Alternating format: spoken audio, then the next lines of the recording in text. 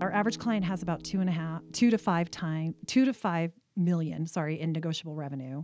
And in the first year, we make them usually about $600,000 more. And then we get them rate increases for beyond, like hopefully year 2 and year 3 as well. So there's a lot of money.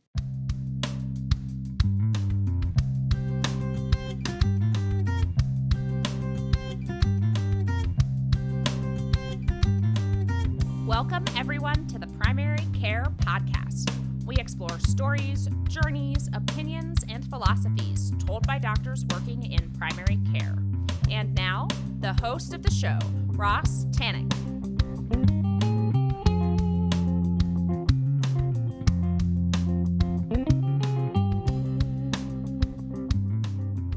Hey, and welcome to this episode of the Primary Care Podcast. I am releasing this just right around Match Day 2020, so I'm wishing all of you knuckleheads going through the process good luck. And I'm wishing myself good luck as well, but I'm not a knucklehead, so then it has to be 2 different wishes. I was really excited about this episode for a while, and this one is about the business of medicine, billing, coding, and maybe most importantly, negotiating contracts with payers. I'll introduce my guest and a little bit more about the topic in a minute.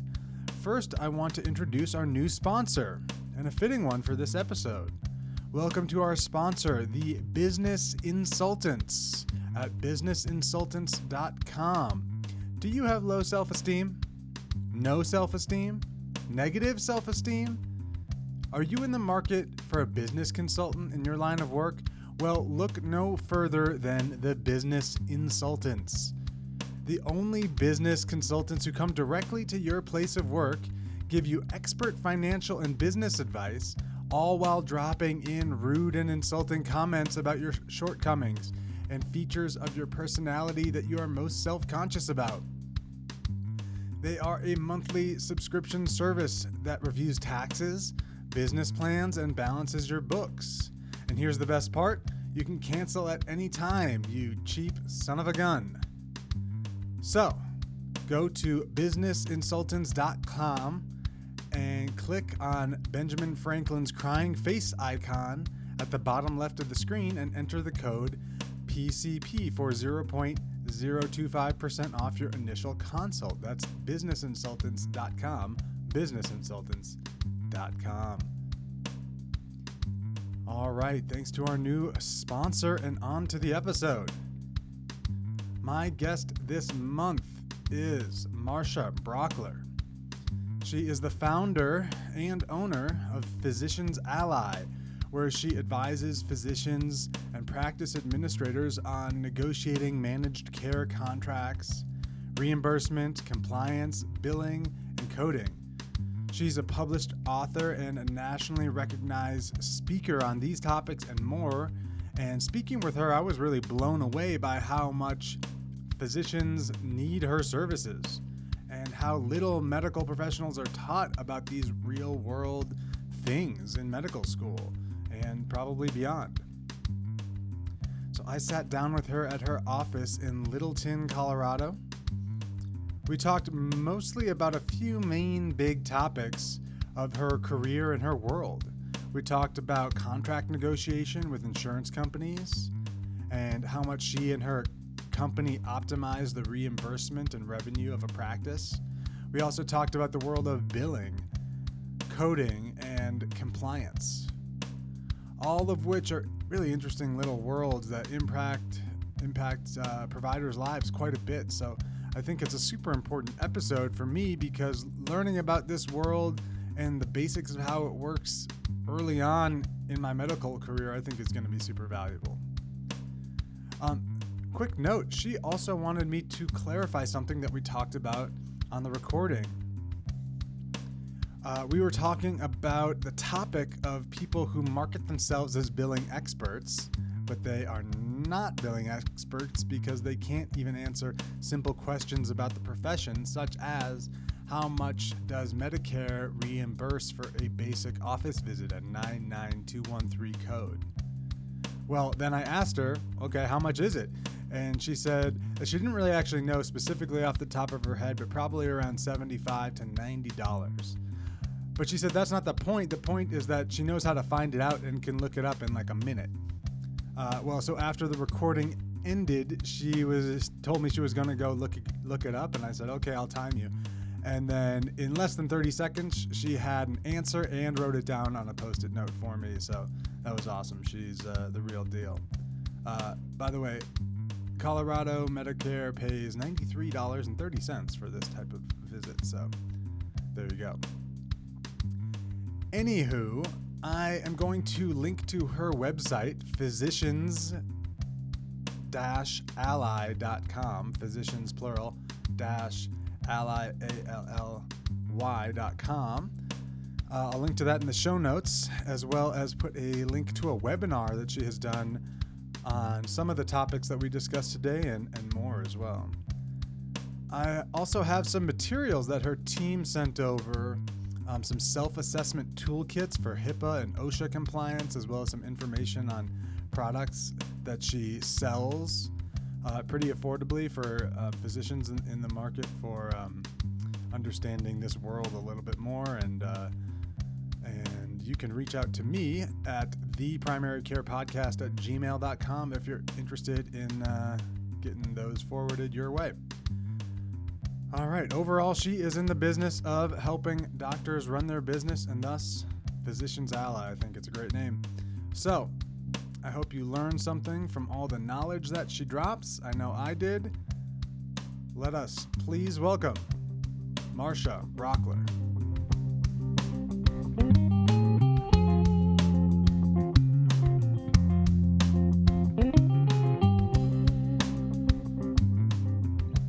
So I'm Marsha Brauchler. I grew up in the 70s in Southern California, daughter of a solo practice radiation oncologist. Oh, cool. And my mom ultimately became a financial planner. So I feel like I got into this line of work genetically with like half clinical, half administrative. Yeah, it sounds like your career is a blend of those two things. My older brother, 11 months older, and then I'm a twin. So you can imagine, well, you probably can't imagine what my mom's life was like, but he's the physician in, like, you know how physicians skip, or they don't skip generations, they come generationally. Right. So he got all that, and he's a pediatric intensivist now for one of the Banner hospitals in Phoenix. Mm-hmm. And then I do this, and my sister's in education. Okay, great. Well, so what kind of training went into... Actually, first, let's kind of just establish what this is. You said, yes. So tell us about kind of what you do and what your business is. So my business is called Physicians Ally, and it's located in Littleton, Colorado. But we have only about 30% of our physician practice clients are in Colorado. We work everywhere in the United States. Mm-hmm. We negotiate insurance contracts on behalf of physicians against insurance companies to try and get the physicians paid what they're worth. Okay. And I've been doing that since 1999. So this is our 23rd year of doing that. And I'm self-employed. And I have a staff of about 25 people. Wow. Okay.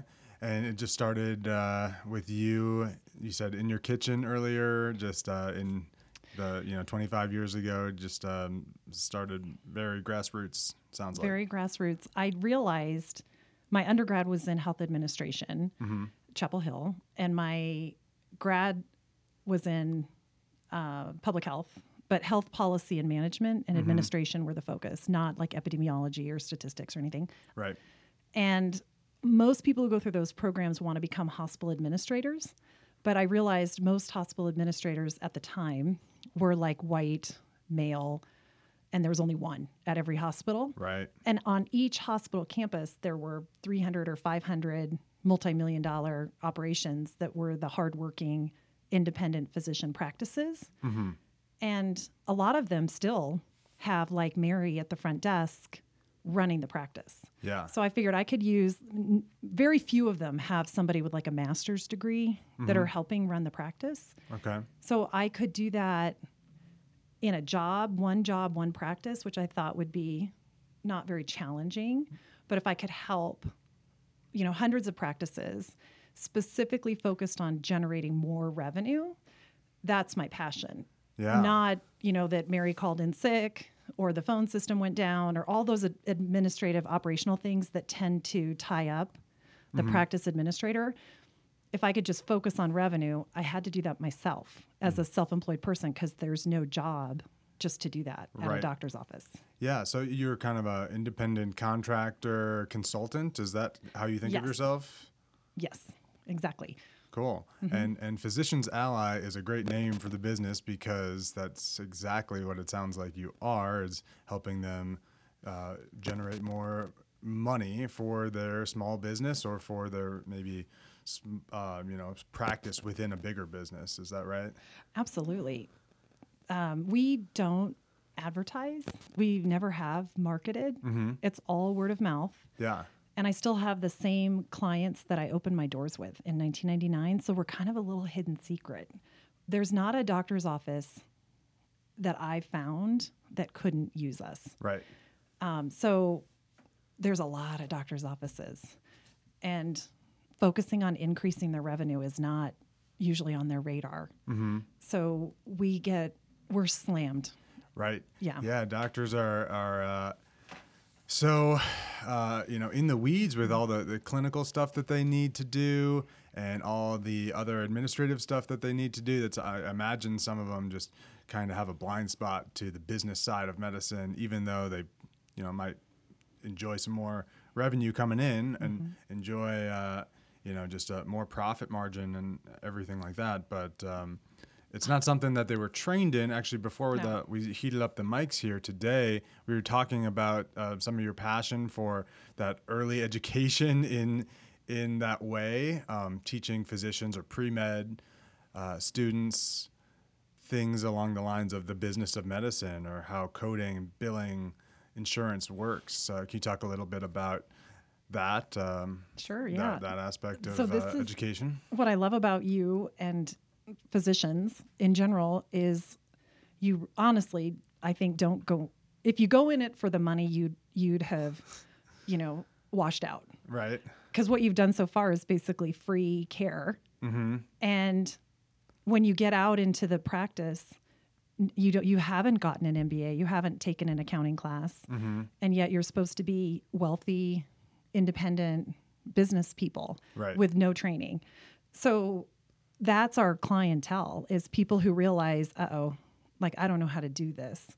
And then we help them. So first we focus on the money, and then there's other things we do, like medical billing and things we can talk about, other services we have that we realize they need, but we don't want to hit them up with any expense until we've more than paid for our, place in their practice or, our role in their lives. Yeah. So my undergrad thesis that I had to write, to get, to graduate with honors from that program was, physician medical training and its implications on the public's health, because my degree was in public health. Right. What I learned, and I think it's still true today, is the medical training, and the 1910 Flexner report was basically how if curriculum at medical schools met that minimum standard, then they could be a medical school that could give somebody a medical degree. Right. And that was 1910. Right. And the curriculum has pretty much stayed the same. Yeah. And it doesn't include any of the business of medicine. Right. And back then there probably wasn't that much of a need for a doctor to be savvy with money or any aspect of business at all. But obviously times have changed quite a bit since 1910. And increasingly, that's a huge part of doctors' lives. Yeah, and training hasn't changed. And every time I appeal to a program that trains physicians, they do a brown bag lunch. They might have a practicing doctor come in and do a brown bag lunch for an hour, maybe even once a month, and talk about how to run a practice. But that's very ad hoc and not, if anything, that's a teeny tiny Band-Aid. Right. It's not true education on the matter. It's definitely not what anyone would call training on the matter. Is that your experience? Like, have you been at a brown bag lunch learning how to run a practice? If that, I really haven't. I would say I'm undertrained in that entire area. Not that I haven't tried to figure things out, like some aspects of economics, microeconomics, or even macro, and how the whole system works on my own, or some things just come to you through media, whether it be podcasts that I seek out on the topic of economics within healthcare, or just however else it comes to me, but in very minimal aspect of the curriculum have I actually experienced the business of medicine. And I think that that's just about true for just about everybody who goes through medical school, is unless you got an MBA during medical school, which actually my cousin did, so it's not like it's impossible or unheard of, but that's negligible in terms of the actual physician workforce who actually knows that much of a background in economics or business. And what does your cousin do? He just started his emergency medicine residency. Oh, okay. So he did like a combined MBA and MD program. Well, good, because I would say, in my experience, a lot of the people who do the combined, maybe go into hospital administration or, running a program, they're not actually doing clinical because they've got the business side of it. So it's rare and awesome that somebody would have an MD and an MBA and still choose to do the MD. Yeah, well, I mean, who knows what will happen after residency? He's going to go through residency first anyway. So I guess we'll update you on that in about 4 years. So yeah, good luck to him. Yeah. So let's kind of get into kind of the nuts and bolts of what you do on a daily basis and how you work with physicians. So far, we've mentioned the topics of billing, coding. At least I think the words have come up. You also kind of talked about, when I asked you what you did for a living, you said you basically consult with physicians and negotiate contracts with them, with insurance companies and maybe some other entities as well. What's a day like for you, and kind of if we can talk about it within the context of those topics that I was just talking about, billing, coding, negotiating contracts and compliance, or however you think about it and talk about it. Yeah, no worries. So a typical day, we have, in any given month, we have about 50 or 60 clients that are in active negotiations against insurance companies. What we do is baseline, like understand the specialty, the geographic location, their current, frankly, how bad their current contracts are. I would say most of our practices and clients that come to us are probably operating off of at least 10-year-old contracts with the big payers. There's like 5 big payers: Aetna, Blue Cross, Cigna, Humana, United. Those are the negotiable payers. They also have non-negotiable government payers like Medicare, Medicaid, maybe some military, TRICARE, not much. Okay. So about maybe half to 75% of their revenue is something we can affect positive change on. Half to 75%. Okay. So, and that would be, so we baseline that. Like, how bad is it? When you signed that contract, when you first started your practice, did you take a percentage above Medicare that today, because you've ignored it, is now below Medicare? I see. Okay. So Medicare is the benchmark. Right. So most of these commercial payers, which are how you would call like an Aetna, Blue Cross, Cigna, United, Humana, et cetera. Commercial means people under age 65. Okay. Most of those commercial payers pay a percentage above Medicare. Right. But they might pay that. They might have paid that on a 2010 year of Medicare. So in today's dollars, because it hasn't kept up every year with cost of living, it's effectively maybe 80% of today's Medicare. Yeah, that's kind of scary and fascinating at the same time. So yeah. Okay, so we start with that. So you can we go through like an example where I'm a primary care physician. I'm assuming you work with PCPs, yes, as well as specialists. Anything, any Cool. doc, any specialty. Yeah, and so I hire you, give you a call. You come out and we meet, and you look over my contracts. We don't meet really ever. Don't need to. No, we don't need to. We send you a consulting agreement, and we can talk about how I get paid later, I guess. You sign it, send it back with your data, or you give us a login to your practice management system, which we've signed a HIPAA document so that we have access to that. Right. We pull the data we need. It takes us about 20 hours to figure out how bad it is and to do a nice report. And then we do a presentation to you and your practice manager, your partners, whoever, and go through our findings. Our findings also include where we think we could get you. And so we kind of bundle that up and call that phase one. Here's how bad it is. Yes. Here's what we think we can do for you. And here's the outlook and, know, what we think you could be getting in these contracts. With their own numbers. Right. Like I could speculate with any practice that we could make them more money, but I like to be able to do it like, okay, you were at 150% of Medicare. Today you're at 100. So I'm pretty confident we can get you a 50% increase just by resetting you to what you were worth 10 years ago. Right.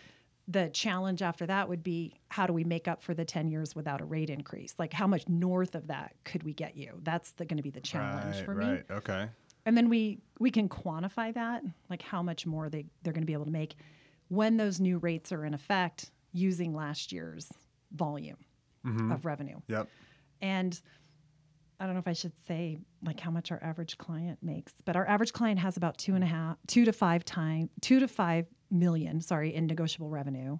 And in the first year, we make them usually about $600,000 more. And then we get them rate increases for beyond, like hopefully year 2 and year 3 as well. So there's a lot of money that needs to be found. That is for them. Practice changing and life changing, I imagine, for a lot of people.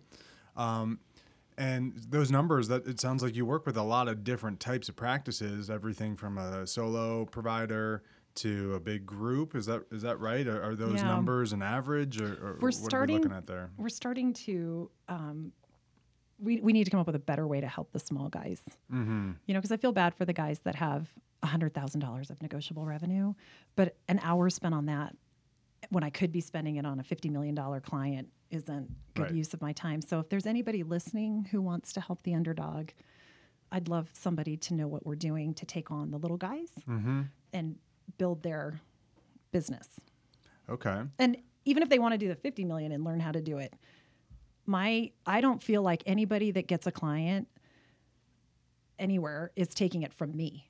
There's so many physicians to help that the more of us who can do it, the better for the world. There's not a scarcity mindset with you. That's cool. So how many contracts are you looking over for a given practice? Is there a number that you have in mind or an average? Well, a normal practice might have 10 payer contracts, but the substantive ones, like that have more than 5% of the revenue attributed to them, would probably be 5 or 6.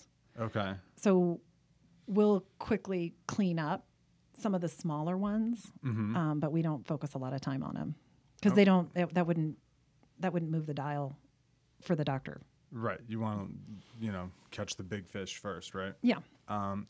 Yeah, that makes sense. And so, sorry, Ross. No. Often the little ones give us an idea of what's possible because they're so little. You can just tell them, we'll take 200% of Medicare, and they'll say okay because they're happy to have you. And then you can tell the little guy or the bigger guys, well, we know we're worth 200% of Medicare because we got that from somebody else. So you got to get us closer to that. So sometimes there's value in doing the little payers. Yeah. Even if they don't bring many dollars to the practice. I get it. Okay, that's cool. It's kind of like setting a precedent or something. Yeah. So what is the issue? I mean, I guess I'm thinking of the whole concept of negotiating these with these big, huge insurance companies that are almighty, all powerful, and have all the time and money in the world to dedicate to giving you less money. Yes, they do. And they're good at it. That's why they have so much money. Yes. So what is the issue for the provider or the practice? Are they entering into these long-term contracts when they should be entering into short-term contracts and constantly renegotiating, or yearly or something like that? How does somebody or a practice get better at doing this Yes. contract negotiation and revenue optimization? That's a really good question. That's a really good question. We, on a daily basis, are given examples of the incompetency and organized, bureaucracy at the health plans to try and deprive doctors of rate increases. On a regular basis, I'll remind a doctor, this person's title is VP of Network Management and Contracting, and they've ignored you for 6 months.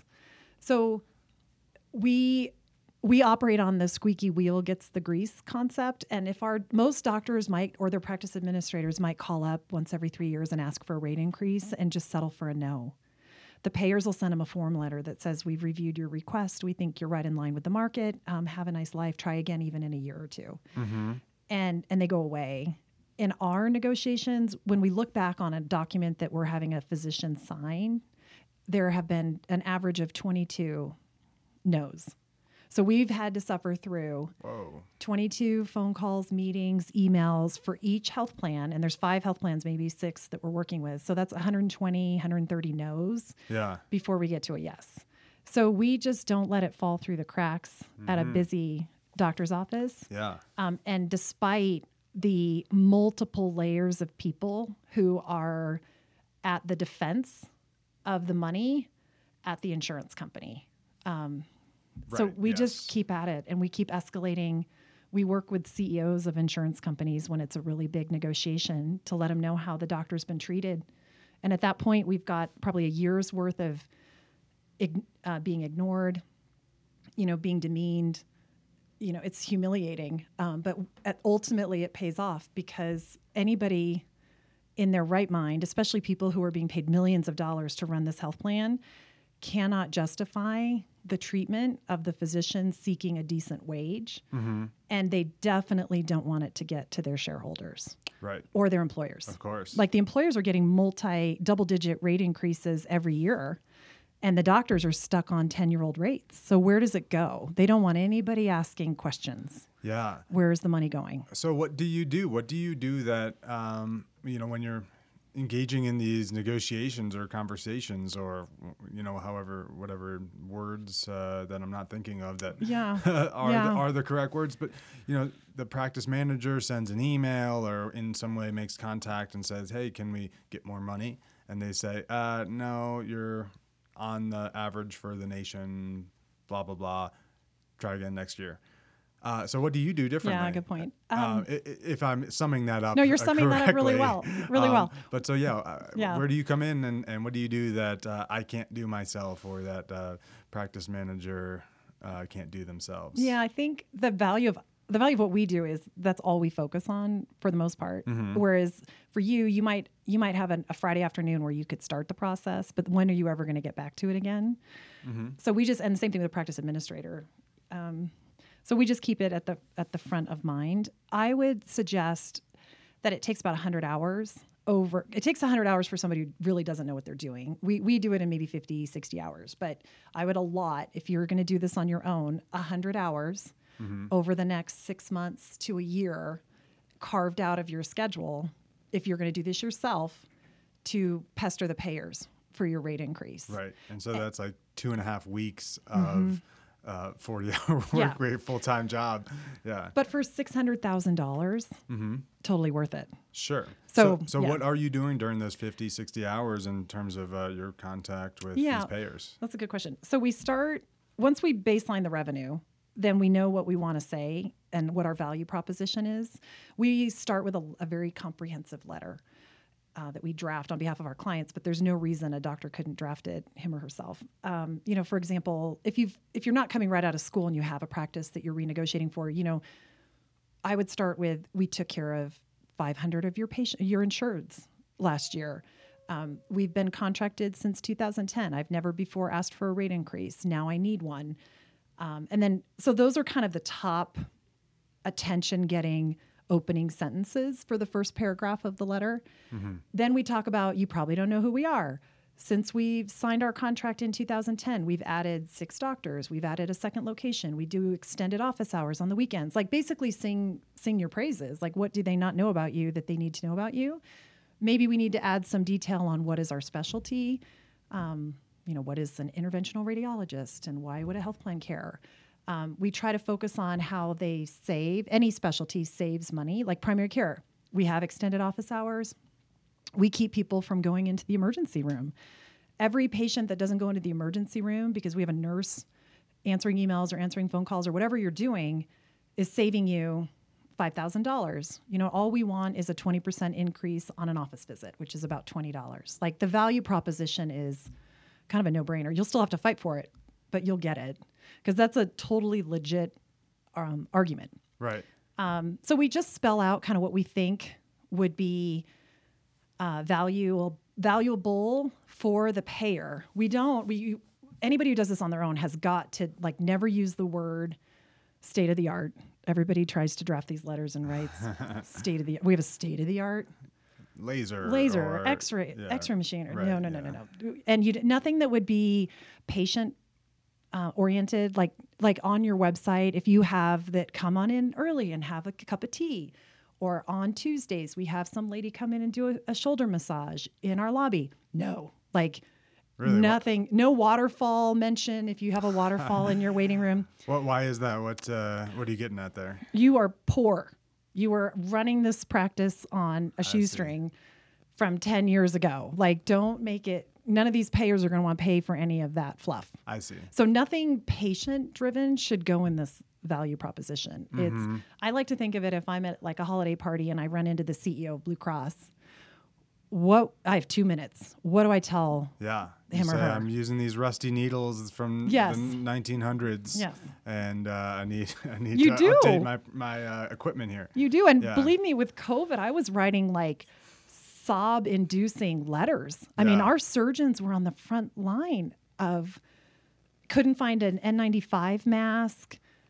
The hospital, they were taking care of people in their cars in the parking lot. I mean, I would throw that in the letter. And you know what? You know what impact that had on the payers and our payer negotiations? Nothing. Yeah. I would say on a regular basis, we asked for this rate increase before COVID hit. Now COVID hit. We thought we were worth it then. We know we're worth it now. Yeah. No impact. And we're now sending these letters to all these health plan executives who are working from home. You can hear their dog barking on the phone calls. They don't care. They don't know what the reality's like. Well, that's not very reassuring to say. No, it's just COVID story. The onus is on you to really let them know because they're so far removed from it. Right. They don't know. Yes. When we actually do a payer negotiation call, so after the letters are exchanged and they send over proposals that are, usually you can't have anything, and then you finally get them to give you something, and then they give you 2%, and then the gap you have to close. Mm-hmm. Ultimately, it gets to the point where we want to do a phone. Let's do a phone call and discuss this because clearly we're not, communicating well, and we'd like a decision maker on the phone call. We've kind of wasted our time with you. Get your boss on the phone. Okay. That phone call goes very predictably. Yeah. And it starts with, hey, I've never talked to you before. Tell me about you at the health plan. Okay, where'd you come from? Just small talk. Then we have our clients ask, tell us about your health plan. Who are some of the major employers that you pride yourself on having that we might see in our practice? Because they love to talk about that. And then my favorite question is when we have the doctors ask, so tell me what you know about my practice. Mm-hmm. Crickets. We just did that yesterday. And the lady admitted, thankfully, I don't know anything about your practice. And this is after months of emails and letters. Yeah. And she said, I don't know anything about your practice. And tell me what you need me to know. And then we know we have them because this is the first time and it's real time and you've got their attention. You're on their calendar. You get to tell them what you want them to value about you. And it always moves the dial. But first you have to get them to admit they're on this phone call because somebody put it on their calendar. Yeah. And it's they're against their will Yeah, Yes. They did no preparation. No prep. They're not invested. They're not interested, really. Nope, it's not just at all. part of their job that they have to do, just like any other aspect of somebody's job. But then you get finally a proposal that's slightly less insulting and potentially even tweakable to accept. Okay, so you're talking a lot about the health insurance aspect of contract negotiation. Do physicians and do you deal with other contracts like, I don't know, equipment or with labs or with imaging centers or anything like that? Well, no, we don't do that. If a lot of doctors, especially surgeons, have surgery centers. They've already got that established and have contracts to run it and manage it, staff it, et cetera. We don't get into that, but we'll negotiate the contracts for the endoscopy center or the surgery center, again, against the payers for increase in revenue. We don't do anything operationally contract-wise. The one thing that we do that we haven't talked about, because that's the negotiable revenue, Right. just getting you signed up with the government payers, even though there's no negotiation of those fee schedules, that's a whole nightmare called credentialing. Have you heard of credentialing? I've heard of it, but tell us about it. Credentialing sucks. Nice. It's a waste of money. So we only do it for clients that are our contracting clients because it's a necessary evil. If they didn't have somebody do it well, then they can't get in the panel. So they can't see the patients. Under the contracts we negotiate for them. Okay. So what credentialing is every insurance company needs to basically do a background check on all of your credentials. Okay. You know, that you got your undergrad and you have a degree or a diploma and you went to medical school and you've got a diploma and you you have malpractice insurance and you have a DEA and a state license and they're not marred or, you haven't gone to jail. Right. So, but why anybody needs to redo that, is insanity. So there are some efforts to streamline that. But honestly, I think the stakeholders in the credentialing world, like the entire departments of credentialing people, hundreds of people at every health plan, continue to find ways to justify their existence and to pull that premium dollar to their department. Yeah. That nobody's really made any economies of scale and efficiencies in that. And it's a huge waste of money for the doctors, for the health plans. What I think would be a smart fix would be, hospitals really have to do this. When you go to apply to get hospital privileges, they're not going to let you touch a patient on their floor without making sure you're a legit doctor. So I think once the hospital's given you privileges, it should be good to go. You should be good to go with all these payers, but you're not. So we end up having to fill out a lot of paperwork. The hardest application to complete correctly is Medicare. Yeah. So we start with our clients on their Medicare applications before they join the practice. Because if you don't have Medicare day one, you are dead weight to that practice until you can start seeing patients and billing for it. Right. So there's a long lead time for getting a Medicare application out the door. And if you don't know what you're doing, they kick it back. So you'll hear stories from practicing physicians pre-COVID. They didn't have a Medicare number for a year because somebody, Mary at the front desk didn't know how to fill out the form correctly. Yeah. So we spent a lot of time doing Medicare numbers correctly.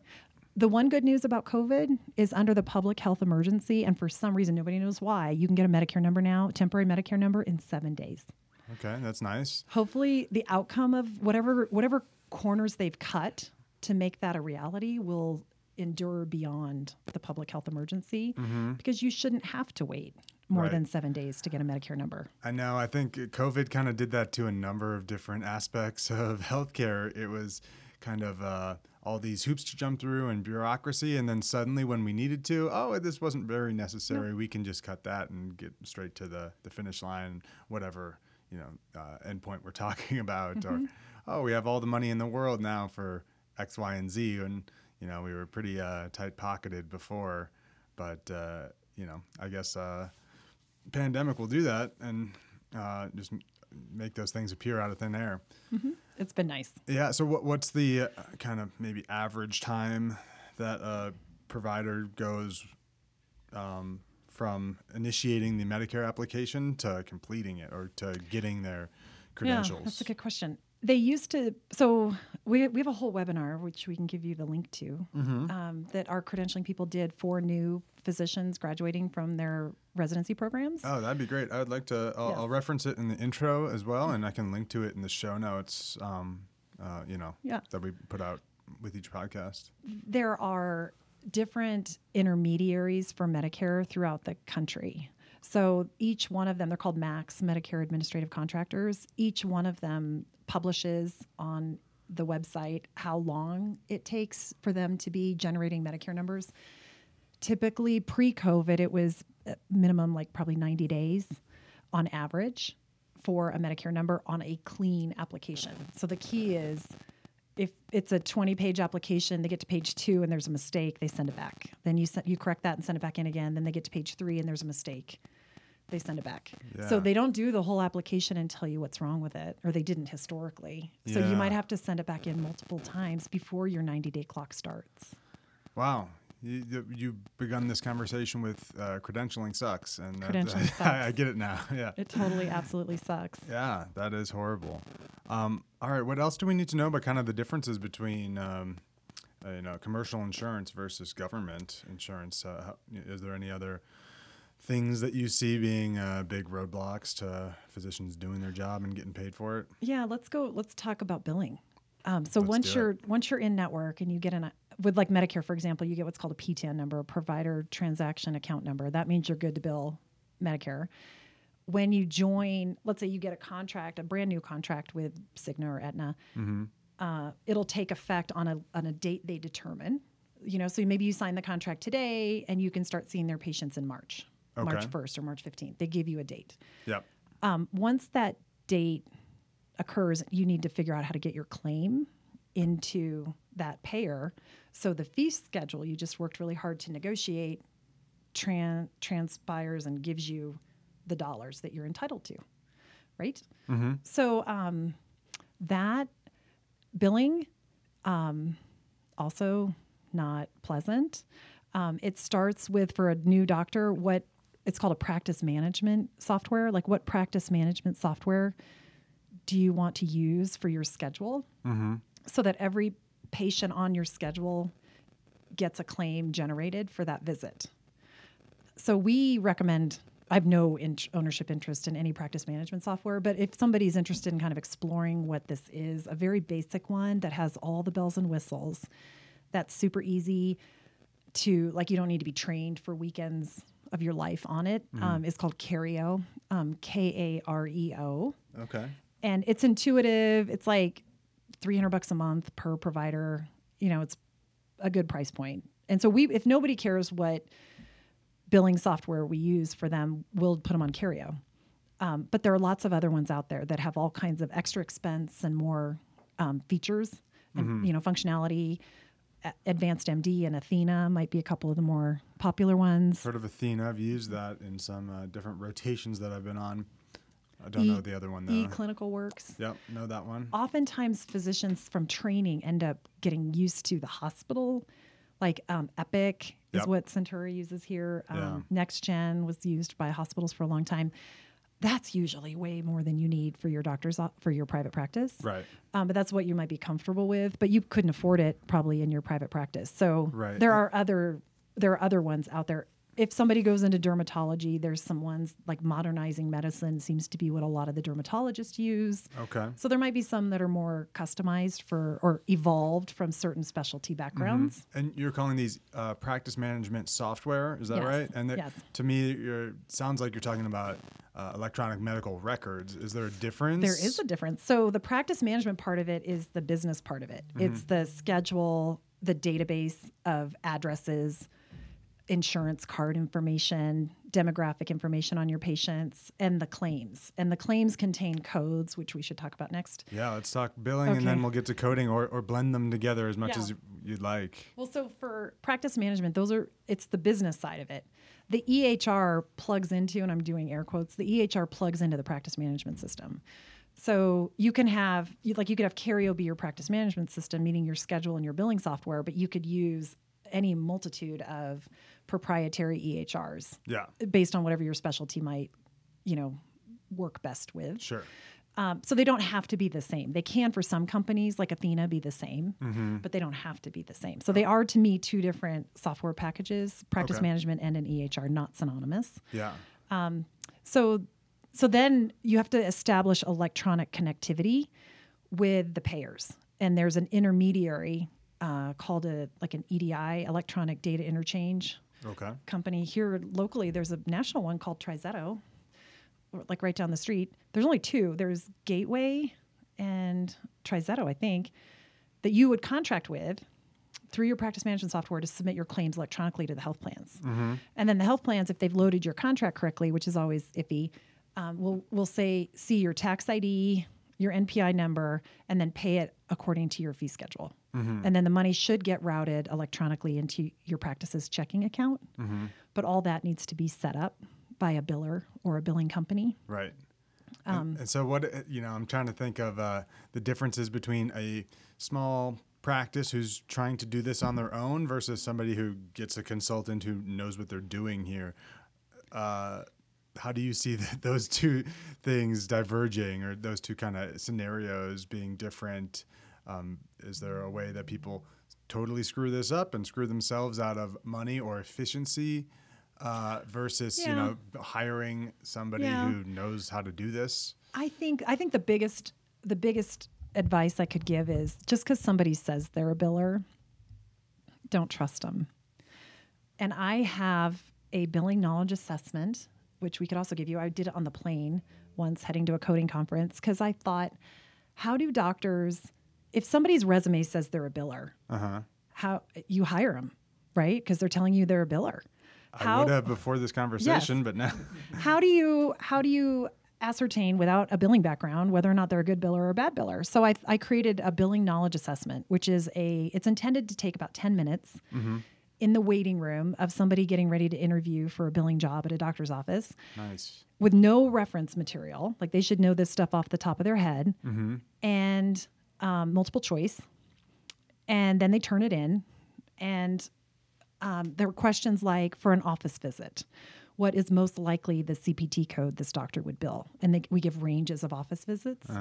The correct answer, 99201 through 99215. But we give other ones that are maybe okay or totally not even feasible. And you score it. And then we score it. Yeah. Another question might be like, if a doctor's going to do something bilaterally, what modifier would they put on a claim, on a code? And the answer is 50. Anybody knows that. Right. In our region, we ask, who's the TRICARE intermediary? Like, there's a Medicare intermediary. We could ask that. Who's the Medicare intermediary for our state? Because any biller should know that. Got it. The average score on the super easy 20-question multiple choice exam. Do you want to guess? Is it scored out of 20? It's scored like ABCD out of 100, like a percent of. I don't know. Just tell me. I'm terrified. 68? 68%, which is a D. And these are people. In med school, that's an F. That's an F in med school. That's an F really anywhere. These people are saying they're billers. Some of our clients give it out to their current billers, and the billers quit because they don't want to be asked what they know. Right. So billing is the Wild West. So when you ask, can a doctor do it him or herself? The answer is yeah. I mean, anybody can do this. Probably better to do it yourself than trust it. Hire a quack. To somebody who claims they know what they're doing and they don't. People call us. I'm hoping your listenership isn't in the millions. People call us and we just tell them how to do it. We don't charge, because it's not rocket science. First million get them free. Get free. No. Yeah, that'll be the day. But okay, so that's billing. Yes. So you act as a consultant in that way as well. Let me give you another warning for your listeners. Please. These software companies that created this software, which is a necessary evil to submit claims electronically and capture data, used to do that for a license fee. They get $500 a month or $1,000 a month for a practice. Well, then they realized, these billing companies are making 1% of the doctor's revenue, and these doctors are making $5 million. Why are we getting $500 a month when they're running $5 million worth of revenue through our software? So in maybe the last 5 to 10 years, they start selling that they are also billing services, and they are not. Mm-hmm. And they do it at 2%. So here, as a billing company owner, I might charge 6%, but physicians who don't know any better, are telling me, oh, Athena can do it for 2%. I'm just going to go with Athena. Mm-hmm. Mm-hmm. Go for it. Go for it. And then when it goes to heck, and they've got $1 million of outstanding claims that the payers haven't paid on, then they call me. And then I have them call Athena and say, where's my $1 million? And the answer is, and I shouldn't pick on Athena because it's all of them. Mm-hmm. The answer is, oh, well, you didn't think you could get billing for 2%. You were supposed to have 4% worth of people at your practice following up on all the problem claims. Right. So just be wary. These people, the software companies are not entitled to the percentage of the revenue. They are not full service billing companies, but they are representing, unfortunately, to naive physicians that they are the full package solution. And I could give you dozens of doctors who've fallen for it for each software company. Yeah, I feel super naive with this whole conversation because, like we talked about, this is not something that is at all addressed in medical school. I don't know how much it is in residency either. I'll have to update you on that one when I update you on my cousin's future career. But so yeah, can we kind of go back to the super basics of billing? Because my super naive mind wants to believe that in this day and age of computers, everything gets kind of updated automatically and everything just works perfectly, which I know is not correct. But I come and I see you for a whatever primary care complaint or a visit that you have, and I type in all the things that we talked about, and I order some labs and whatever else, and I click send or nice. I click save my note. And then what happens? And then it goes to the insurance company, and then a week later, a check shows up on my door or gets deposited into my bank account with the exact right amount. That's obviously not how it works, So this is great, right? So, yeah. But I'm just kind of setting the stage for how would you explain this to a first grader of how billing works and just the steps of the process? Got it. So, I should say before I went off on billing. Medicare is actually quite simple. So Medicare, your little analogy might work well. Okay. For Medicare. Yeah. There's not that much negotiation. There's no negotiation, and you bill and you get paid. And their rules are public. Like you can look up the rules. Can I bill this with that? Yes. Easy. So I'm not talking smack about Medicare. Mm-hmm. I do want people warned, and in your little example, it will not go well with your commercial insurance companies. I mean, they've been sued under, I think it's called the RICO, like racketeering. Heard of it? Yeah, it's like how they take down mobs. Yeah. All these health plans in years past, like 20 years ago, were sued for racketeering because the phenomenon is called bundling. Right. They say, oh, you had to draw blood to run that lab test, but the blood draw is included in the payment for the lab. Mm-hmm. So you're not going to get paid for that. Mm-hmm. You did a wart removal on the same day as an office visit. Right. That's just a necessary service for that office visit. So we're not going to pay for the wart removal. We'll pay for the office visit. Or you think you spent 40 minutes with that patient, but it seemed like based on their diagnosis, it could have been done in 30. So we're going to down code your office visit to a lower paying office visit. I'm frustrated right now just with these hypothetical examples. Yeah. Yeah. Did you notice how quickly I came up with 3 examples of bundling and downcoding and taking money out of your pocket? Sure. There's thousands. Yeah. And as a med student, I have a story. No, go for it. I was interviewing like one of my favorite people, Chris Ferrani, who I'm going to make listen to this podcast. And actually, Chris Ferrani should do a podcast for you. Sure. Hook So me up. Chris Ferrani went to, this is a good story. So let me set it up just a little bit. Just so you know, Chris Ferrani was a fighter pilot in the Navy, retired, wanted to get into medical school here and didn't get into medical school for some reason, but got his master's in finance in the meantime, then got into medical school. So the summer between master's in finance and medical school, he came to work here. And he actually helped write our compliance plan for physicians, which we'll have to talk about because it's Chris Ferrani's masterpiece and it was amazing. Got it. He came in for an interview wearing a suit, Interviewing to be interviewing to do a summer job here. a summer job. Okay. I mean, we're so not worthy. It was crazy. And he sat at that chair and I said to him, I am so sorry. I had been on hold with Aetna for 45 minutes and I thought I'd be done with this phone call before you arrived. But if you don't mind, let's do our interview. And every once in a while, Aetna will pop up and I'll have to tell him, like they'll say, are you okay continuing to hold? And I'll say, sure. And then we can continue to talk. So that's how this phone call went. I was calling Aetna because we do billing at the time we were doing billing for neurosurgeons, and everything bundled into the fluoroscopic guidance payment of $34. An entire $40,000 spine surgery paid $34. And so I said it was a perfect interview for somebody getting ready to go to medical school. Right. Are you really sure you want to do this? And he did. And hopefully he'll go change it. He'll change the system. But those neurosurgeons, if I didn't fight for it, we're going to get paid $34 for that spine surgery. Wow. Yeah. Wow. You're really selling your services here because, yeah. Oh, well, I don't know. I mean, there are a lot of people who say they do billing. Are they fighting for your $34 or are they writing it off because it's too hard to collect on? So don't trust your billing to somebody. Right. So in that case, you need somebody to really go to bat for you, or just, I mean, it's not that much of a task to wait on hold for an hour, I guess. Oh, but that's one surgery. Right. Okay. Yeah. I mean, how many surgeries? They're all getting denied or not paid correctly. Yeah. Yeah. Right. I'm sorry. You had a question. I was going to say, I noticed that your examples earlier of just little ticky tack ways in which they can do these bundling. I don't know, what do you call them? Bundling issues.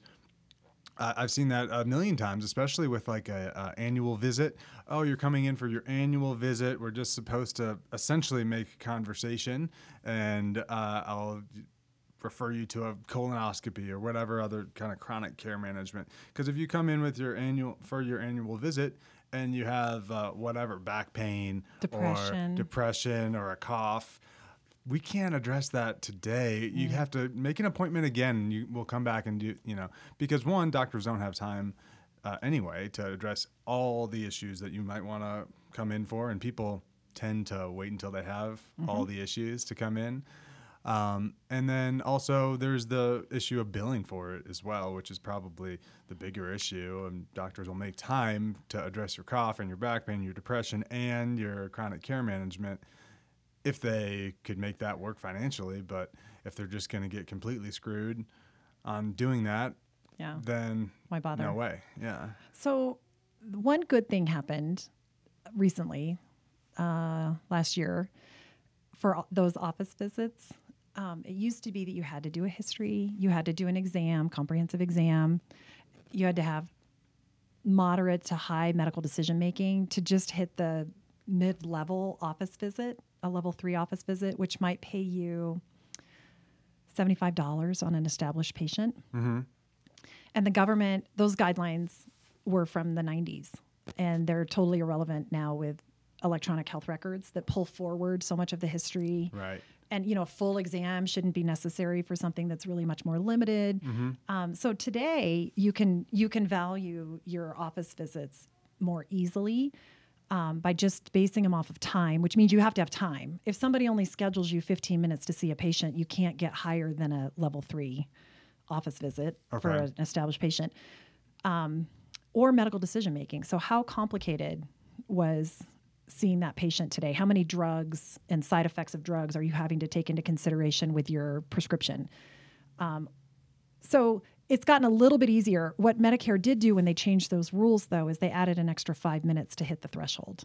So I think now you need like 20 minutes in order to hit a level 3. And the rationalization for doing that was you are using an electronic health record now, which you weren't in the 90s. So you don't have to sit and write everything down. So we're just going to make you have to talk to the patient 5 minutes more to get the same level you used to get paid for before we relax the rules. Inflation of time. Yes. Yeah. So be Interesting. efficient at Yeah. be efficient at your charting, or have a scribe.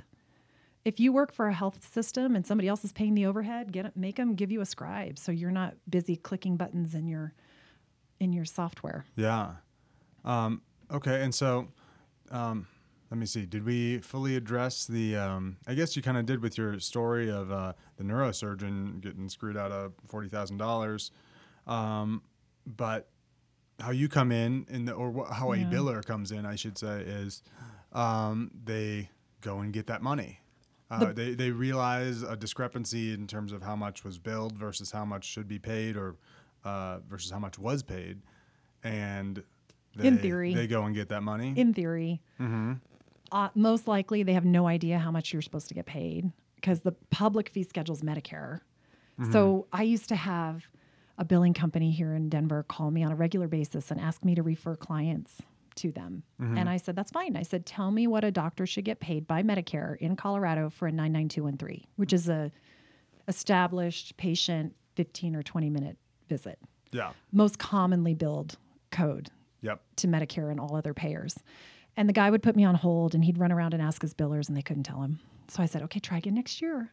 I never would refer anybody to that billing company because that is such a basic question Yeah. that a billing company should know it. What's the answer? Well, I mean, like I said, now I'd have to look it up, but I'd have to look it up, but I could look it up in the moment, like with Sure. my computer, Yeah. $90, Yeah. probably $75 to $90, something like that. Yeah. And it varies geographically. Yeah. And I'd have to look. That's But fair. No, I get yeah, what you're saying. but I'm is like, that it's not hard they to don't figure even, that they out didn't in even 2 come, they put me minutes. on hold and didn't Yeah. come back with an answer. Got it. And that's Medicare. With Aetna, if you don't know better, is going to sign you up to, are you ready? The Aetna Market Fee Schedule. Okay. What's that? Doesn't sound very favorable. No, what are they going to pay for a 99213? Half that. No, you don't. Yeah, you don't even know. Oh, yeah, I see. I had a client in San Antonio, Texas, where we did, in their baseline of their contracts, we looked up the Aetna Market Fee Schedule, 65% of Medicare. Mm-hmm. And they all signed it. And they thought it was great because they were getting 100% of the Aetna Market Fee Schedule without questioning what that was. Mm-hmm. We, for a client, just learned that Care First, which is a huge Blue Cross plan in the Washington, D.C., Maryland, Virginia area, like I just mixed cities and states, but Mm-hmm. their 100% of the Care First fee schedule is below 70% of Medicare. And nobody knows that. And kind of. And your billers don't know that. Yeah. And So- based on what you were saying earlier, it should be over 100% of Medicare. It should Or like easily- everything should be over 100% Easily be of over 100% Medicare. of Is that Medicare. right? But if you have a biller who's posting $50, Mm-hmm. they're just going to post that all day long, and they're not going to realize it should be, $120. So again, you have to be involved enough to at least tell your billers every once in a while, double check that United is paying me $120 for a 99213. And if they don't, bring it to me. Uh-huh. Yes. Don't Interesting. just give them carte blanche to post payment as paid in full without auditing. So that's Right. a biller. Yes. A biller is an amazing person because that's a tough job. And there's all kinds of facets of billing. For example, patients who come in and they say, I don't have my wallet, I can't pay my copay. Somebody has to go collect that $15. And if you send a bunch of statements and the patient never pays on them, somebody has to sit on the phone and call and say, could you please make a payment right now? So that's an aspect of billing that nobody likes. That's a tough job to fill. So there's lots of aspects of billing. Like it's usually shouldn't be one person's job because there's no way anybody could be good at all of this. Yeah.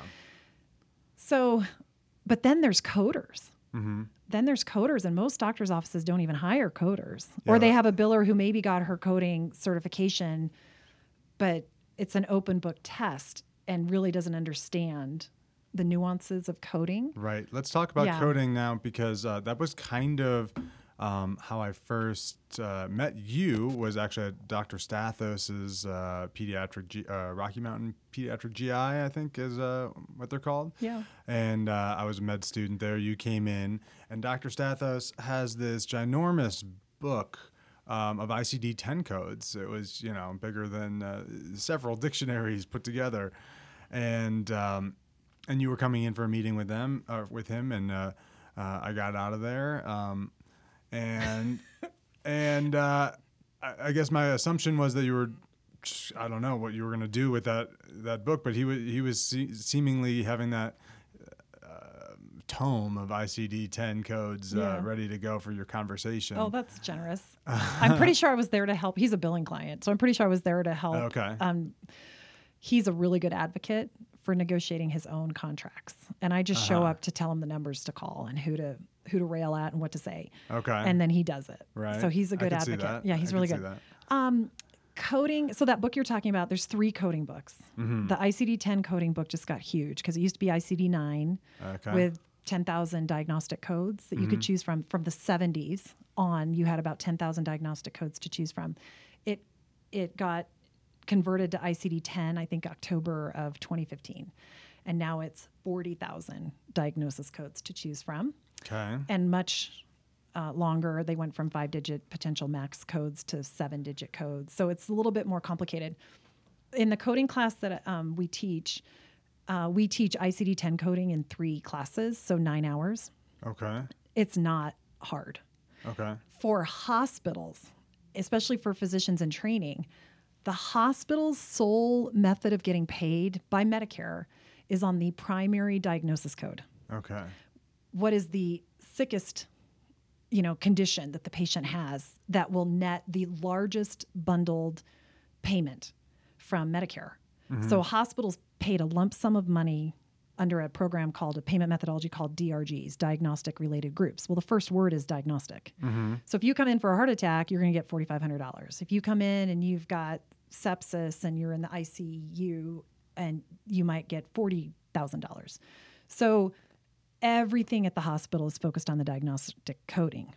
Okay. When you leave training and you go out into the real world, you barely need to know about diagnostic coding. Right. 100% of how you get paid is on the other book, which is CPT, current procedure terminology.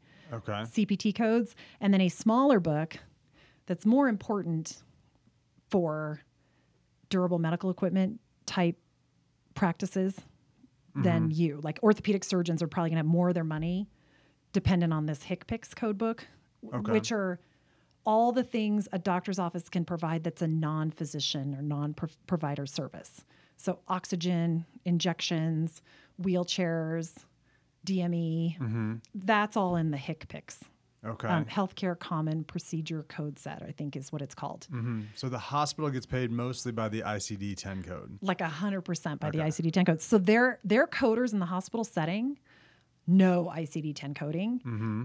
They would not be a good candidate to code for a doctor's office because all you need for a doctor's office claim to go through is basically, I don't want to simplify it too much, but one reason code. Why is this patient here? You could diagnose this code cough, and that claim will sail through. Okay.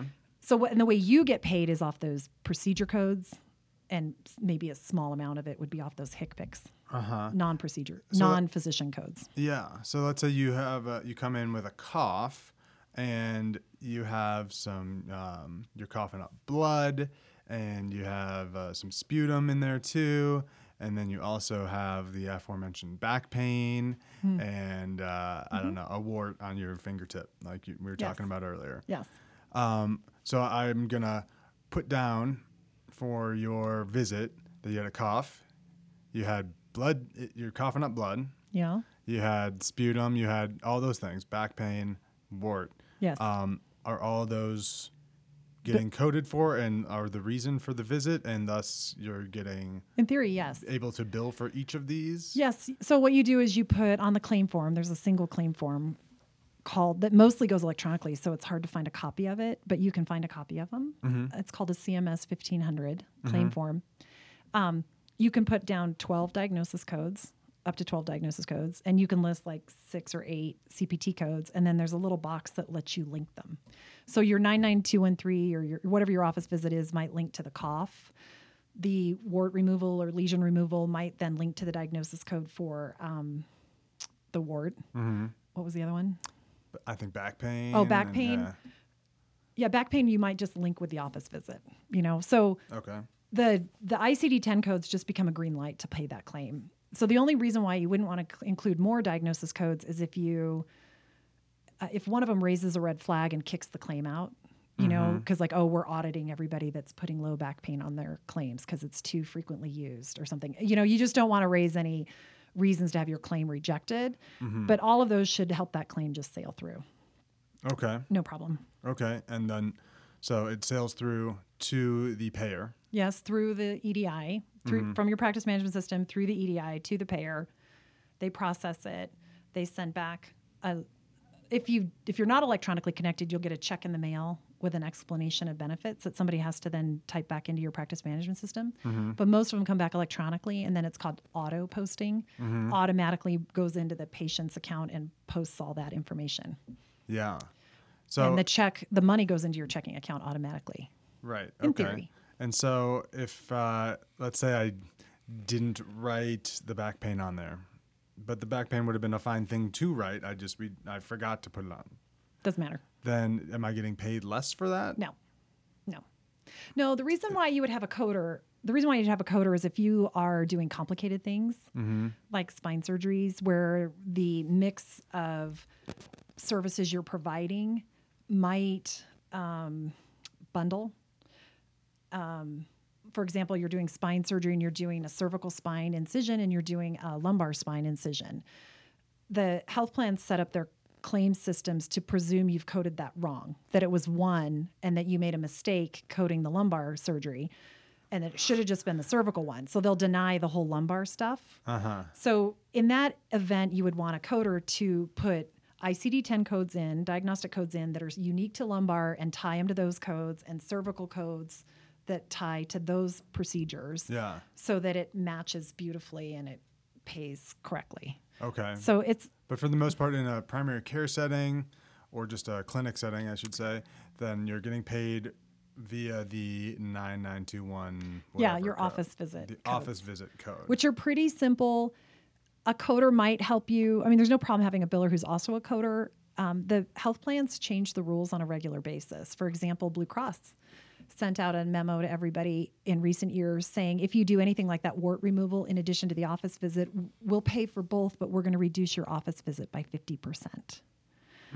So it's nice to have a coder who can, who can say, no, that's not right. Or if that's what you're going to do, you have to double what you're going to pay for the office visit to offset it. Like, we're just not going to sit here and take 50% less because you changed a policy. Right. So the coders are a little bit more sophisticated and can help identify things that are beyond normal, like Medicare payment methodology. So you've got somebody helping fight you on those proprietary bundling techniques.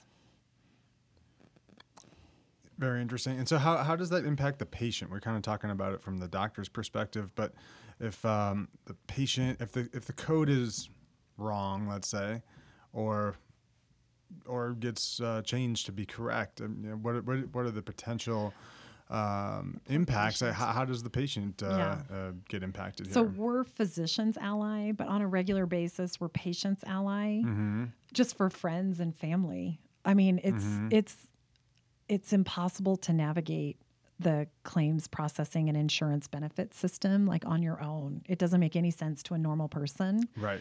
So none of this should impact the patient, but it does. So, and my advice for any patient is just don't presume it's done correctly. Right. Because you'll call the biller and ask why they did it that way, and you'll probably get a different answer on a different day from a different biller.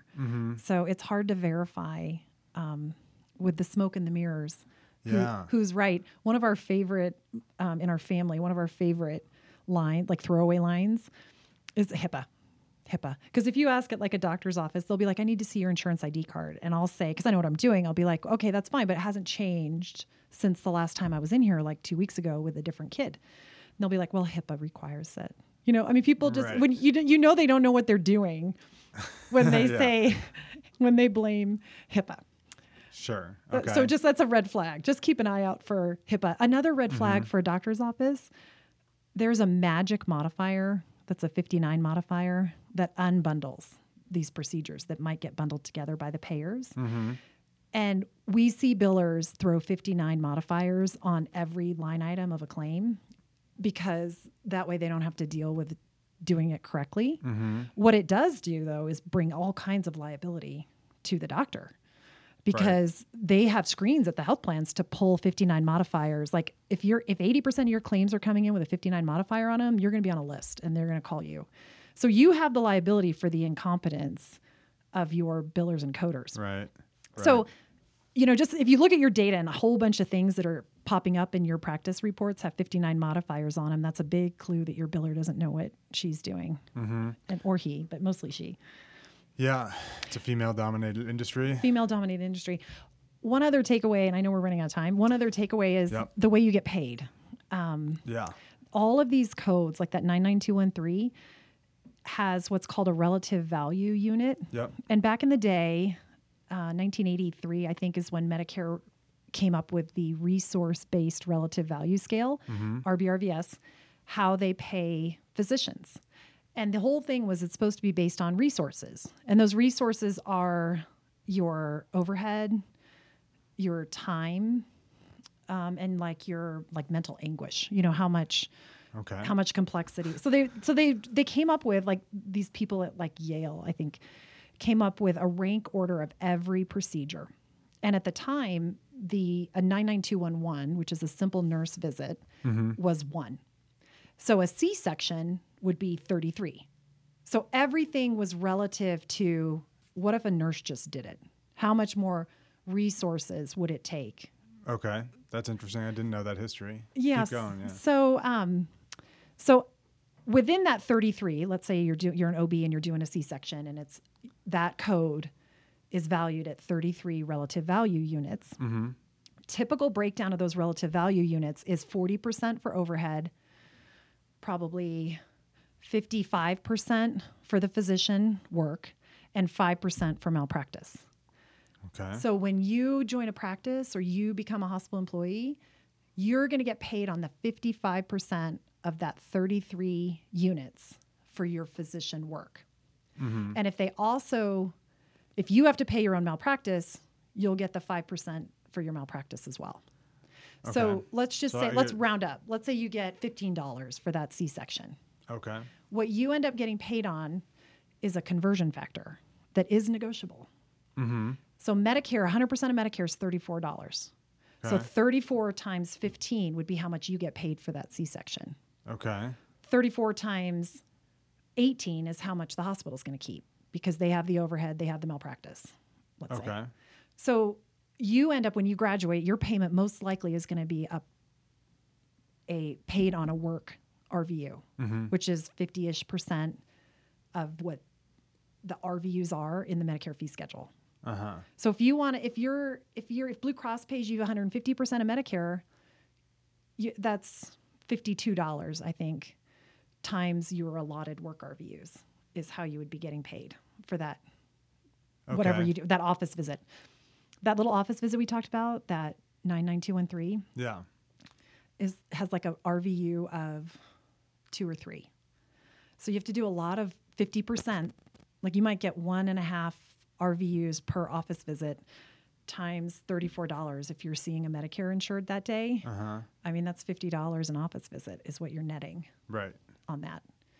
And if you own a private practice, you're getting $100.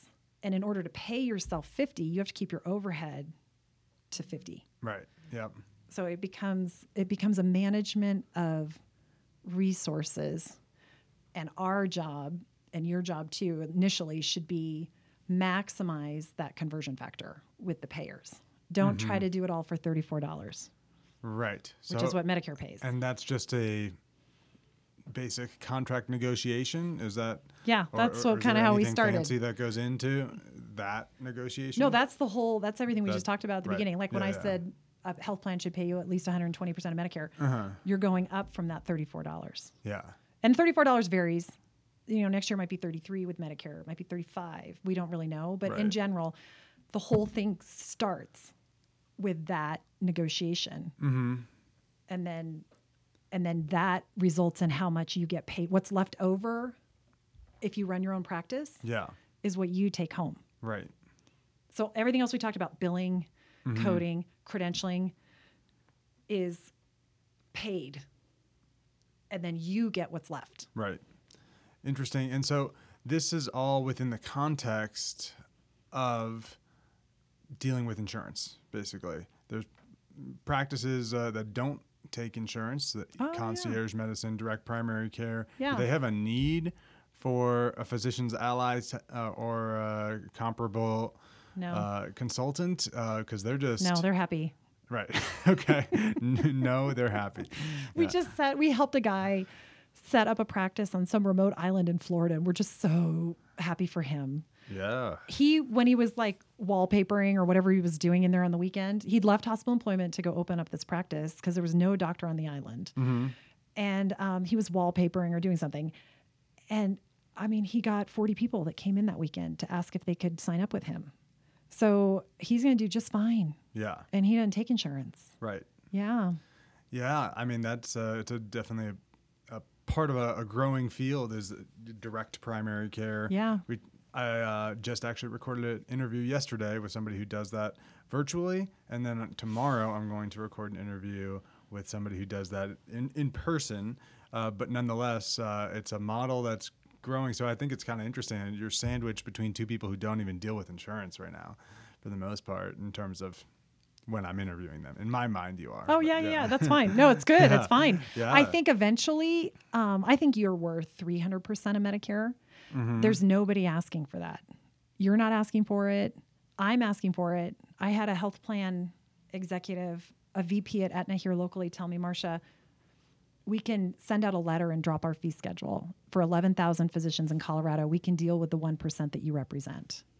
So I represent so few people who are advocating for what they're worth that I'm not making a dent. You going into concierge medicine and there being a complete absence of primary care providers in any of these networks that these health plans are trying to sell to employers will get somebody's attention. Yeah. And then maybe they make it worth your while to do all this. Right. That's interesting. That's cool. That whole, I don't know, chess battle makes me it makes me nervous because I don't understand the basics of the rules of the game like you're laying out for us right now. But I mean, that's why we're having these conversations and broadcasting it. So that's awesome. I do say sarcastically to my physicians, hey, listen, they're not going to pay you what you're worth, so just get some stock. Just have them pay you in like one share of United, every day. So you get 350 shares of United all day or all year. I mean, if you can't beat them, join them. They're laughing all the way to the bank because you're Right. trained to treat people and not to care how much you get paid. Right. And this is what we have Yeah. today. That's interesting. That's a pretty big hedge. Yeah. Like hedging your bets there. Or I mean, not a big one, but that's a. They won't do it. It's They clever. won't do Oh, it. no. They won't do it. But like you said, they're the 800-pound gorilla, and we got to figure out a way to get them to put their money where it belongs. Some of their money, like a few $1 billion more, would be nice to go to primary care each Sure. year. Yeah, I'll take a few billion. Yeah, they just had record-breaking profits. Right. yeah. Billions. I know. I see this all the time where you get some sort of news story where it's the top 10 CEOs of health companies, or whether it be insurance or hospital systems or whatever, look at their bonuses this year and look at their salaries this year. And it's kind of disgusting. Yeah. It's super disgusting. Yeah. Okay. Well, I think we've pretty well covered the big topics that I wanted to talk about: billing, coding, contract negotiation. Is there anything else on your mind that you want to? Oh, Jerry's telling me compliance. Compliance. Yeah, we can. Well, just quickly. Yeah, we can hit Just that quickly. for sure because that's a world I don't really get either. That's Chris Verani. You got to get Chris on here. When he came here, I had gathered a pile of paperwork in the corner of my office that was just everything that somebody was trying to sell us which would be a doctor's office too. Like we're on the same mailing list. You know, they try to scare you about HR regulations and the Americans with Disabilities Act and HIPAA and OSHA and the False Claims Act and all of these federal regulations that are affecting medicine. And I threw them in the corner, all these flyers. I was like 2 or 3 feet tall worth of materials that they were trying to sell to doctors' offices, like buy our policies and procedures, buy our training, have our consultants come help you, et cetera, et cetera. And like every doctor's office too, because I'm focused on the revenue, I didn't look at that. But all these health plan contracts say that you are complying with all of those laws that I just mentioned. And I knew none of my doctors were. I surveyed them. We had like 80 practices respond. And I remember one of the questions was, how much is your budget for compliance on an annual basis? And like I think it was 38.5% of respondents said nothing. Right. And of the physicians who responded, the average budget for those 60% was $1,200. Well, you can't hire a lawyer for $1,200 to help you navigate HIPAA. Yeah. So Chris's job that summer was to go through the pile, figure out what all the laws were, and there were like 25 laws maybe, and then figure out what's the law, why do we care, and how do we comply with it. And so he wrote a compliance manual that we sell for cheap, like $300, so that busy physician practices will be covered by all these federal laws without really having to do what we had to do to write that book. So there is compliance. It's kind of a necessary evil. I mean, every doctor's office has to comply with all these federal laws you don't even know about because you didn't go to law school either. You didn't go to business school. You didn't go to law school. Right. And some of the big ones are like HIPAA. HIPAA alone. So the compliance manual we have is a 1-page policy that's basically what it is, why do we care, and how do you comply with it. So bare minimum to cover all those federal laws for busy practice. 2 other manuals are kind of an outgrowth of that. HIPAA is just one of those 25 federal laws, but that is such a massive law that it's 567 pages. And so what we had done like several years ago, is like 10 years ago, is we culled it down to what would a doctor's office need to care about. Yeah. And that's a 120-page manual. Jeez. Yeah, I'm really proud of it. It passes OCR, the Office for Civil Rights, is the agency that polices HIPAA. And it's gone through several audits. Like when our clients get audited, they submit our policies and procedures, and it's passed. So it's kind of been tested. And we sell it through another organization too, MGMA, Medical Group Management Association. But we make them available. So if there's a busy doctor's office, and I don't want to sell like our stuff, I just want you to know it's available because it's $300. You can get a corporate compliance manual, this HIPAA manual that we've worked really hard on, and I'm very proud of. And it's kind of a hobby. It's just a hobby, as is OSHA. So OSHA is the Occupational Safety and Health Administration, and every workplace has to guarantee a safe workplace. Sure. But if you're in a medical office, you have radiation equipment, and you have Sharps. oxygen, sharps, vomit on the floor, blood. Sure, always. Yeah, all this Hep B testing. So we also wrote a manual that's another 100 and maybe it's 80 pages. That's separate just for OSHA to kind of walk a doctor's office. It's got forms you fill out yourself. Although a lot of those most states have a mandatory SHARP company you have to use. And they offer this kind of training too. Okay. Ours is just a little bit more homegrown. Yeah, but... Oh, okay. Jerry's telling me that we had to go... Jerry did. I didn't, sorry. Jerry did great work. OSHA, for all doctor's offices, and I don't think any doctor's office really knows this unless they have a lawyer on retainer or they're large enough to have a lawyer on site. You have to go through and amend all your OSHA policies and procedures now for COVID. So Jerry did that for us, for our clients. We have, wow. I don't know, a couple hundred clients that operate with our OSHA policies. So you give them a document or 120 pages worth of documents. Yes. And what do they do with that? They Exactly. just read it and know it, or just have it on hand? They have it on hand, so if they get audited, which lots of doctors get audited because you've got a lot of employees that can do stupid things, you're covered. And prior to us writing this, nobody had anything, really. Yeah. So this is nothing existed. So I'm so proud of Chris for helping us tackle this because it was a behemoth of a project. Anyhow, if people want to know more about that too, we also have a webinar Okay. on that, which kind of walks like a doctor or practice administrator through what are the federal laws, why do you care, what can you do about it, like just a free 90-minute webinar. Cool. Really That's dry, awesome. really dry for when- the MDs that want to go become JDs. Yeah, they exist. Yeah, definitely send me any links that you want me to include in the show notes, and I'll promote them up front on the intro to the show. All right, kind of last question. What do you think about how to incorporate everything we've just talked about more into medical training, whether it be the pre-med or medical school world or residency or post-residency? How do we spread the word and get this whole industry, I guess, doing a better job with all the things that we talked about? Well, that's a great question, and thank you for the opportunity today. I mean, nobody's ever asked me before, and obviously I have a ton of opinions. Yeah, that's great. Yeah, so I think what you're doing is amazing, and I don't know. I mean, you're at Rocky Vista. I don't think there's much we can do with the traditional 4-year medical degree. I don't think there's a lot of room to cram some business education into that.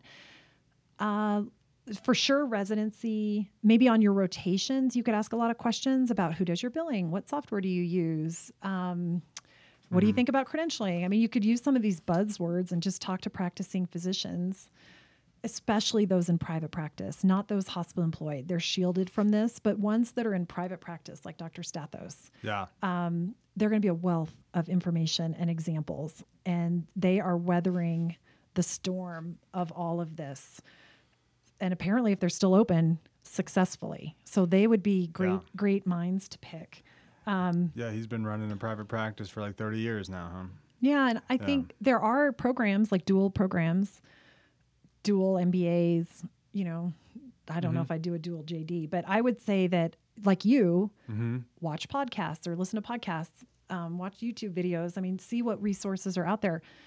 Chris Verani also took the coding class. Be a coder. Our coding class is 60 hours. That's over 5 months. I mean, for you, it's nothing. 60 hours of training is nothing. Sure. The ICD-10 coding's 9 hours. Do that so that you're not beholden to somebody who has the word biller or coder on their resume. And you can always verify that they know what they're talking about. Sure, yeah. Doctors like to have background knowledge in the stuff that they're talking about, but I think a lot of them meaning I guess myself included, like to just punt this idea of the business of medicine because it's uncomfortable and we don't know a lot about it. And it'd be nice to just have somebody else do it for us. Well, that's true, but vet that person. Sure. Vet that person. And even if you're hospital employed, know what your work RVU is. Know what their top dollar RVU is coming in. You know what I mean? Like, get some detailed reports. Demand better for yourself. I will close on the fact that, and I cannot cite this, but I've said it. I'll cite myself. I've said this for 20 years because I heard it somewhere and I believe it. 80% of the healthcare dollar is directed by physicians, and yet you net less than 10% of the revenue in the system. So nobody can write themselves a prescription. Nobody can admit themselves to the hospital. Nobody can order themselves an MRI. You direct all of that. And there are billion-dollar industries for pharmaceuticals dependent on you, for imaging orders dependent on you. The hospitals are dependent on you for all their revenue. Frickin' own it. Yeah. I like it. All right. I'm not going to argue with you. I hope I didn't discourage you. No, this was great. I like I said, love having a little bit of background knowledge in something to make me realize I want to learn more about it. Great. All Thanks. right. Thanks a lot.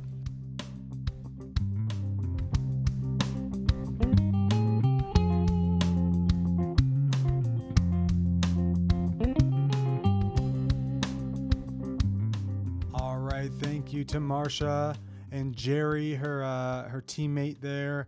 who was sitting in with us and adding to the conversation semi-silently on the side there. But yeah, what a great, fantastic guest she was, and so knowledgeable about her world that she lives in and how it connects to primary care or really any medical specialty. And we're lucky to have her on the show. So if you have any more questions for her, reach out to her, reach out to me. I can pass them along. The Primary Care Podcast at gmail.com. The Instagram is at Primary Care Podcast. Good luck to all the people going through the match right now. It's a stressful time, but as the great Dr. Emder told me when we recorded an episode recently, it'll all work out. So let's remember that and think good thoughts towards the future and the past. Much love. Peace, everybody. Now just add a little pizzazz, you know what I'm saying? Pizzazz.